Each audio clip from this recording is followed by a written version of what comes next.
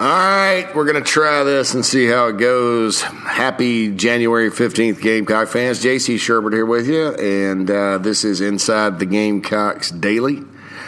We are going to try this format for a little bit with the Inside the Gamecocks podcast. Those of you that listened to me on the Locked on the Gamecocks podcast previously remember the daily report that was pretty popular, had some requests to bring that back kind of in this style. And you don't have to be a patron to listen to it. It's really just going to be me and sort of a daily monologue, roundup, kind of that type of thing about all things Gamecocks. And we'll have John Whittle probably on here to talk a little basketball and baseball from time to time. Obviously, we'll get some other guests and interviews from time to time, but basically it's going to be me. I think, you look at some of the other podcasts in the market, Keith in particular, and he's got a lot of good guests lined up, and certainly, that's good. That's that format, and sort of after letting everything fall into place, I came to the decision probably about around the end of December that this is kind of what we're going to do here. Going to have a smaller daily episode for you with me Monday through Friday, hopefully, maybe sometimes 4 days a week. I can't promise that there won't be a day where I'll be under the weather or have something else to do, and we may miss a day or so, but going to try to get this out. Also, the big show. Won't call it the big show, but we'll have the full episode with Tony and myself every Wednesday, and so we're kind of going to do that later this afternoon. Tony Morell and myself with the big Inside the Gamecocks podcast. But this will be out in the morning, hopefully somewhat early. Maybe not, though. But, you're looking at like one show a day with the daily, and then 2 shows on Wednesday with myself and Tony Morell. So we hope this will go well. Lots going on. Lots has happened. I guess since the last Inside the Gamecocks podcast. Tony and I are going to get in that this afternoon with Mike Bobo, the recruiting class, all that good stuff. New offensive staff members, Joe Cox, who I covered as a recruit, which means I'm getting old, is back as a full-time assistant, going to coach the tight ends. Bobby Bentley moving over to assist with the quarterbacks. And then Bobo, you have Eric Wolford and Brian McClendon still on the staff to kind of round things out, along with Thomas Brown, the running backs coach. So that was interesting. Coleman Hutzler leaves to go to Texas. And Hutzler's interesting because I know some of the fans criticized him a bit.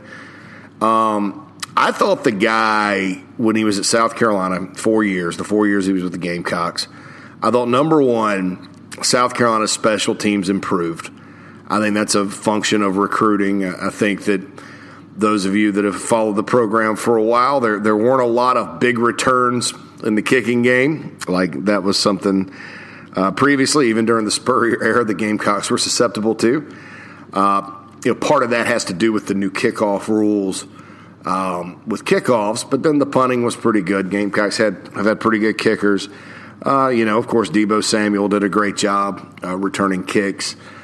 They weren't perfect, and there were some breakdowns in that area at times, but for the most part, pretty solid. I thought he did a great job overall, considering. At linebacker, I do think that the Gamecocks linebackers had a rough 2018. I think a lot of that had to do with the youth and inexperience by the end of the year in the secondary and on the defensive line, but I also think that a lot of times the guys just didn't play well. And then you look at this year, I think Ernest Jones had a really good season to be a first-year starter at Mike linebacker. I think T.J. Brunson came on at times. I think Sherrod Green probably improved as much as any player on the team. And, that's coaching. So I think there's a reason Tom Herman and Texas liked Coleman Hutzler. I think that he's a high-energy guy, young guy, interviewed well, really smart. And I think he's a good fit in Austin, Texas, and at Texas. I also think this.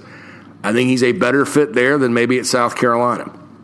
And I'm looking at it strictly from a recruiting standpoint. Sometimes it's where you're recruiting. as far as can you relate to guys and things like that. And Hutzler did a pretty good job recruiting at South Carolina. I mean, the linebackers are fine, I think, in terms of the guys they have on campus. Other coaches kind of helped him with some of those guys. But I think maybe to a kid from the Dallas suburbs or a kid from California where Texas goes and recruits, I think maybe Coleman Hutzler will be that much more effective than maybe a kid from South Georgia or rural North Carolina or even the Atlanta area, to be quite honest with you. And so I think it's a good fit. And I think this is one of those times where, you know, you'll probably look back and say, well, Coleman Hutzler's having a lot of success here, there, and yonder. You know, why weren't we all fired up about it at South Carolina? Well, sometimes it's where you're at. And I think watching the game Monday night and you saw Ed Orgeron lead LSU to a national championship, sometimes it's where you're at. I do think Ed Orgeron has improved as a coach and has two fantastic coordinators. I mean, whether or not it's Ensminger or Brady, obviously Brady brought a lot to the table. You know, that's one thing. On offense, you know, he finally made the right move. But, you know, defensively, Dave Aranda is coordinating their defense, and that's about as good as it gets. So, you know, that just kind of shows you sometimes people will have success one place and not another. I mean, and that says nothing about South Carolina, and you can have success at South Carolina. You know, I talked about Ole Miss. Well, you know, Orgeron went 10-25 there. I think Hugh Freeze went 39-21. I don't have that information right in front of me because the Wikipedias of the world, they want to follow the letter of the law and vacate all his wins, which, you know, they were vacated. There's no doubt about it. But, you know, I'm not going to act like the guy didn't win 39 games and lose 21. And I'm estimating on that. You know, I think that's a stupid punishment anyway. The game was played. Let's just vacate those wins and pretend like they didn't happen. Well, in 100 years, you know, you'll look back and go, oh, well, that was his record. But right now, you know, you're not fooling anybody. But, you know, Hugh Freeze was able to go in and as an Orgeron assistant, a former Orgeron assistant when he replaced Houston Nutt. And Hugh Freeze did a lot better job than Coach O at Ole Miss because Hugh Freeze was a better fit at Ole Miss than Coach O. Coach O was a better fit at LSU. So it's just a lot of times coaching fits and things like that, it's where you're at. And it doesn't necessarily mean that, you know, you're going to do better automatically if you're at a quote-unquote name program. It just kind of depends on who you are. You know, some folks do better at lesser programs. Rich Rodriguez, I think, was an example of that. You look at it at West Virginia, he almost won a national championship there. Had it not been for a crazy loss to Pitt in 2007, he may have. Goes to Michigan, is awful, and then went to Arizona, and that's a tough job, as we all know, and wins the Pac-12 South. Now, he got fired for some stuff that, you know, wasn't really related to football.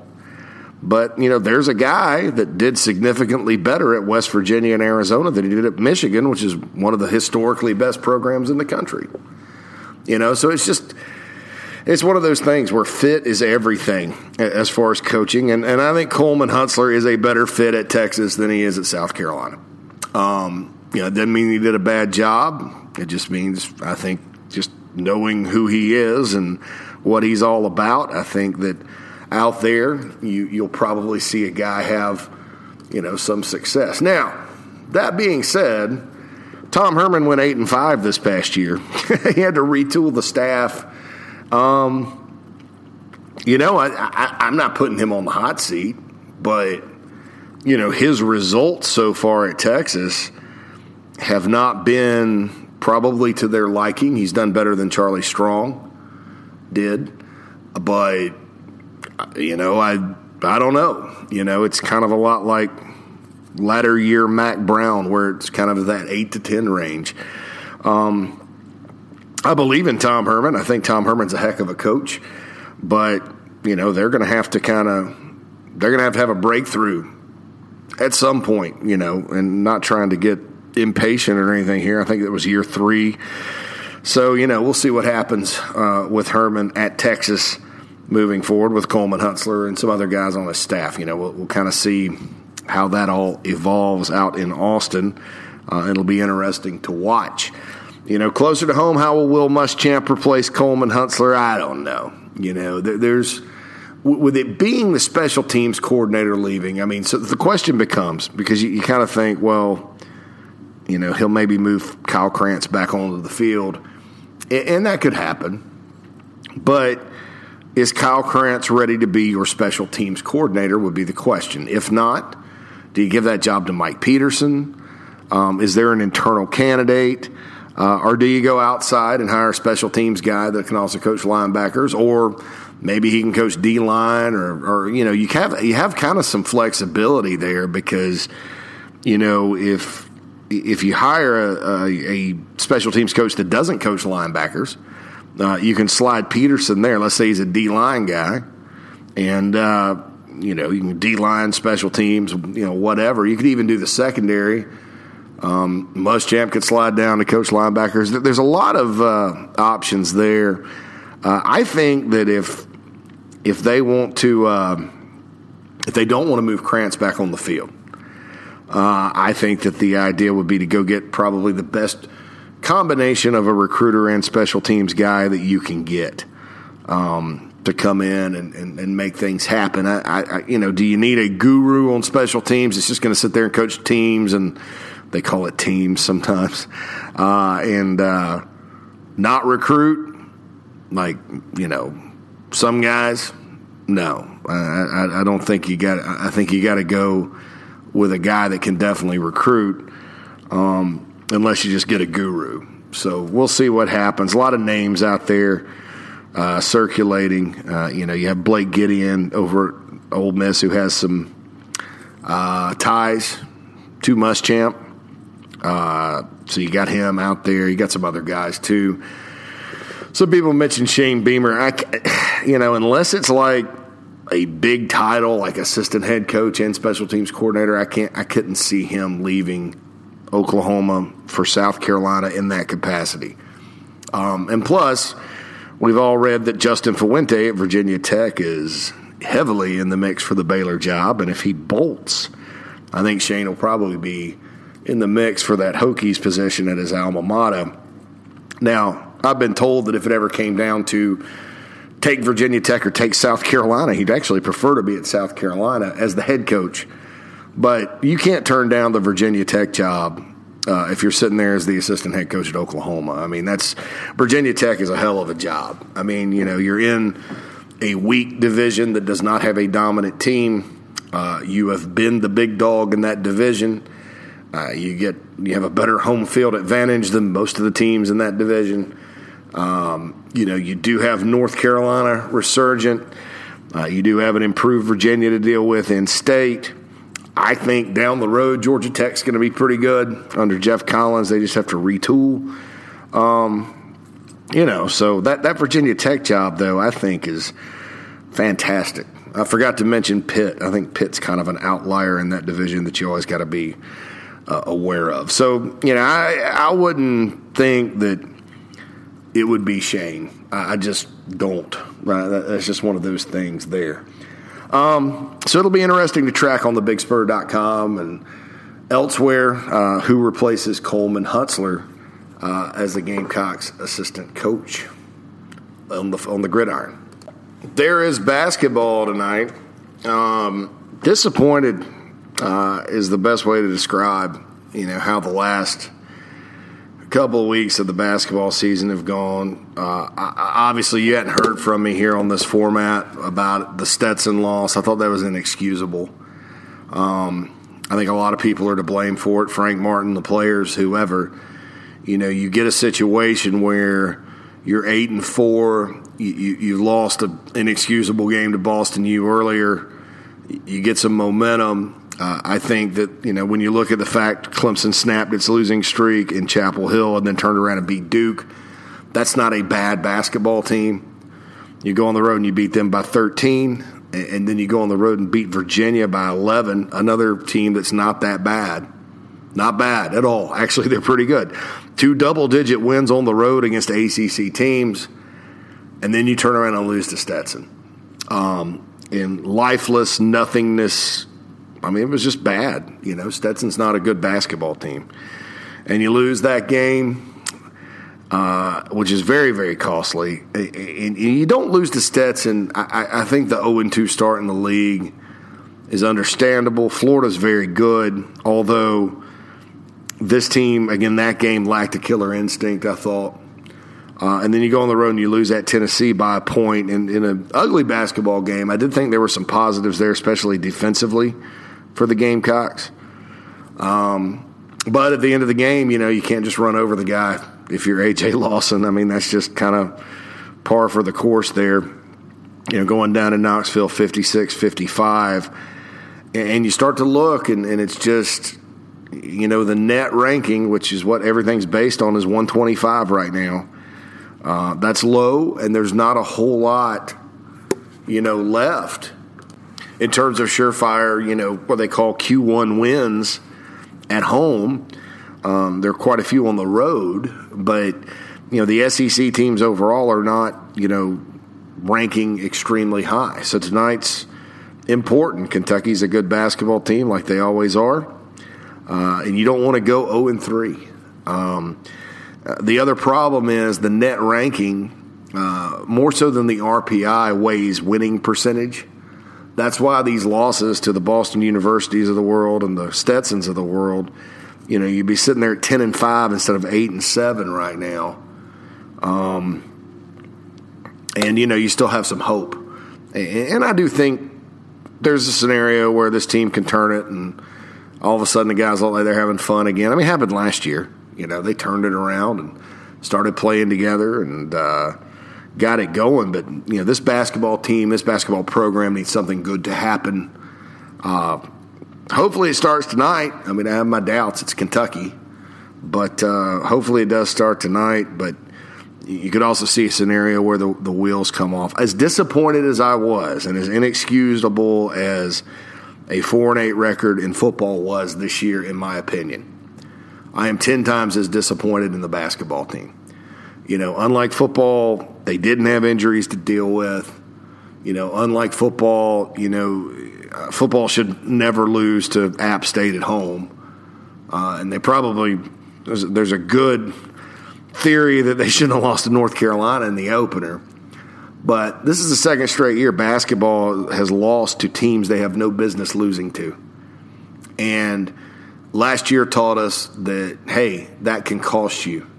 That can cost you down the stretch because it's about metrics and, that net ranking and stuff like that. And, you can turn it around and you can go 11-7 in the conference yet again, and you can argue till you're blue in the face that you deserve to be in under that scenario and all that. But, when they're weighing your resume against a team that didn't lose at home to Stetson and Boston U, that's going to play a factor. And that's what they're up against. I mean, they're going to have to put together a really, really good run. And it's not getting any easier, here in the conference. I think Auburn's coming up. And, it does get a little easier than it is right now. But they need something good to happen tonight. A.J. Lawson needs to step it up. I think some other guys need to step it up, make better decisions on the court, play a little better. Like I said, I thought that the way they played D against Tennessee, particularly in the second half, I mean, they really affected the way Tennessee was trying to run offense. I think that's positive. But, when you can't really make much happen on the other end of the court, it's still going to be hard to win. So we'll see what happens tonight. Tip-off is at 6:30, SEC Network. My good friend and the co-host of the JC and Morgan College Football Podcast, Mike Morgan. And we just dropped a new episode of that, so go check that out if you love college football. He'll be calling the game with John Sunvold, so that's always good for Mike to come back to Columbia and call a Gamecocks game. He also called the game Saturday in Knoxville, so back-to-back Gamecock games for my boy Mike Morgan. You can follow him on Twitter at Morgan on Air. It's a really good follow. And like I said, if you love general college football talk, be sure to tune in to the JC and Morgan College Football Podcast. Henry Parrish. This is a guy that allegedly, and it's a South Florida guy, so sometimes you get fuzzy with the announcement dates and stuff like that. Running back from Miami Columbus, 4-star guy. Gamecocks are trending with him, I would say. His recruitment hasn't been like some people would say, it's all over the map. I don't know that it's been all over the map. I think he's just one of those guys, doesn't do a lot of interviews. You don't really know where he's going to end up. I know he's been on South Carolina's board for a while. The Gamecocks were an early offer to him after he committed to Pittsburgh. Some other schools maybe have come in and come out. I think Ole Miss is a team that is trying to get him. Lane Kiffin had a relationship with him when he was at FAU. I like this kid. The more I watch him, when you first heard about the offer, he's 5'10", 185 or whatever. That's what he's listed at. Ran 4.67. You're sitting there going, well, I don't know. I don't know about this. But this is one of those guys that just has natural football talent. You watch him run, and you don't really see those numbers or measurables when he's running. He accelerates well. Nobody catches him in the open field. He can make you miss in a phone booth. So I think he's just a natural runner of the football. And then you start talking about adding him to Rashad Amos and Marshawn Lloyd, and that's a pretty good set of backs. I mean, one would think this year that you probably have Parrish and Lloyd play. Although if Amos is better, then Amos will play. But my point is, I think you would redshirt one of them. I would think one of those guys would redshirt, just have some staggering. And then next year, you got Tion Evans possibly coming back from JUCO, the kid from Hartsville who's really, really good. And then you got some other guys that they're in on, including some other guys from South Florida that Thomas Brown is recruiting. So I tend to believe that the running back situation at Carolina is not going to take a dip, and if these guys can stay healthy, they're potentially going to be a lot better than what they had. But health, obviously, at this position is key, and you always need more than one. I mean, you can't expect Marshawn Lloyd to come in and carry it 30 times a game. That's just not how you win in football these days. It's too physical. Especially in the SEC, guys get worn down, that kind of thing. So we'll see kind of what happens with that. I would think that would be a huge pickup for the Gamecocks, Henry Parrish. And then you got Jakari Caldwell, the wide receiver from Northwestern that's still on the board. And then who knows who else they may pick up, and who knows what they'll do in the grad transfer/transfer market this cycle. I think they've shown they're open to taking guys. Already got 2 transfers from Colorado State, where Mike Bobo was, and quarterback Colin Hill. Saw him play at Dorman, was impressed, thought he was a guy that could go somewhere other than Colorado, bigger than Colorado State, and be successful with development. Has had some injury issues, so we'll see kind of what transpires with him. And then Adam Prentice, a fullback. Kid from the state of California who, I think Mike Bobo really likes him as far as a utility guy. You're going to run Mike Bobo's offense. You need some Mike Bobo guys. I think this is a Mike Bobo guy. Not to say there's not other fullback options on the roster, but are guys that can play, a hybrid type of position. But it's just good to get the guy in. And have him at South Carolina, as they try to build the offense. But Henry Parrish, to me, that would just be like icing on the cake. And when you sign Marshawn Lloyd and you can also sign a Henry Parrish in the same class, and then a Rashad Amos for that matter, I mean, that kid's pretty good. I think that's saying something about the way you can recruit, especially coming off a 4-8 record. as surprised as I was that the Gamecocks went 4-8 this year, I was equally surprised they suffered no decommitments. They held the class intact, and they ended up signing Jordan Birch. Well, they haven't signed Jordan Birch yet, but getting Jordan Birch at the end of the first leg of the cycle, so then you're talking about getting a 4-star, 5-star running back, Marshawn Lloyd, out of D.C., and then a 4-star running back out of South Florida. That was a position of need. You got a pretty good receiving group. I think Rico Powers is going to be pretty good. I think Jakari Caldwell, if they get him from Northwestern, will be pretty good.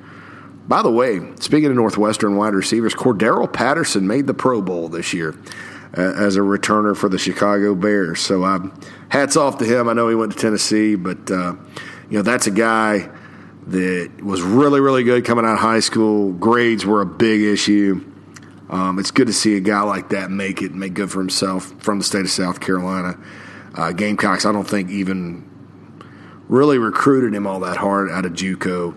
And he wasn't a guy that was like this big skilled receiver. And Spurrier really liked guys that could actually, catch consistently and things like that. What he was a big, fast guy that could return kicks. And that's basically what he does for the Bears. His speed and size is freakish. So anyway, hats off to Cordero Patterson. But back to Jakari Caldwell. I think you get him in the boat. That's another in-state guy. That gives you another guy to work with that's got some pretty good talent to go along with Rico Powers and the rest. So Henry Parrish, look for that announcement to come soon. I like the Gamecocks' chances. I think people that I talk to like the Gamecocks' chances, but you have to be careful with South Florida as far as crystal balls and things like that, because you just don't know. I've been covering recruiting a long time, and that's one of those things where you gotta slow your roll a little bit as far as I guess definites. How do I put that? If it's definites or not. All right, so Tony and I will be back later this afternoon with the full Inside the Gamecocks hour-long podcast where we talk football. Look for this daily, like I said. Not going to overpromise and under-deliver. I'm going to shoot for, 4 or 5 days a week where you get this kind of monologue-style thing. You're going to have a few guests to talk about the other sports. Tony and I will be there with a big football breakdown every week, every Wednesday, and we hope you enjoy it. It's absolutely free to subscribe. You can subscribe on iTunes. I believe we're also on Spotify. There are links on thebigspur.com and 247 Sports to kind of give you all that information to where you can get in here and listen to me every day and listen to me and Tony on Wednesdays and maybe a few other things. Don't want to get ahead of myself there, though. All right, Inside the Gamecocks Daily has wrapped, and looking forward to getting with you guys later today with Tony and I on the big show. We got a Connor Shaw press conference here coming up directly. He's the new director of player development, replacing Marcus Lattimore. So looking forward to hearing what Connor has to say, and we'll holler at you soon. Have a great day.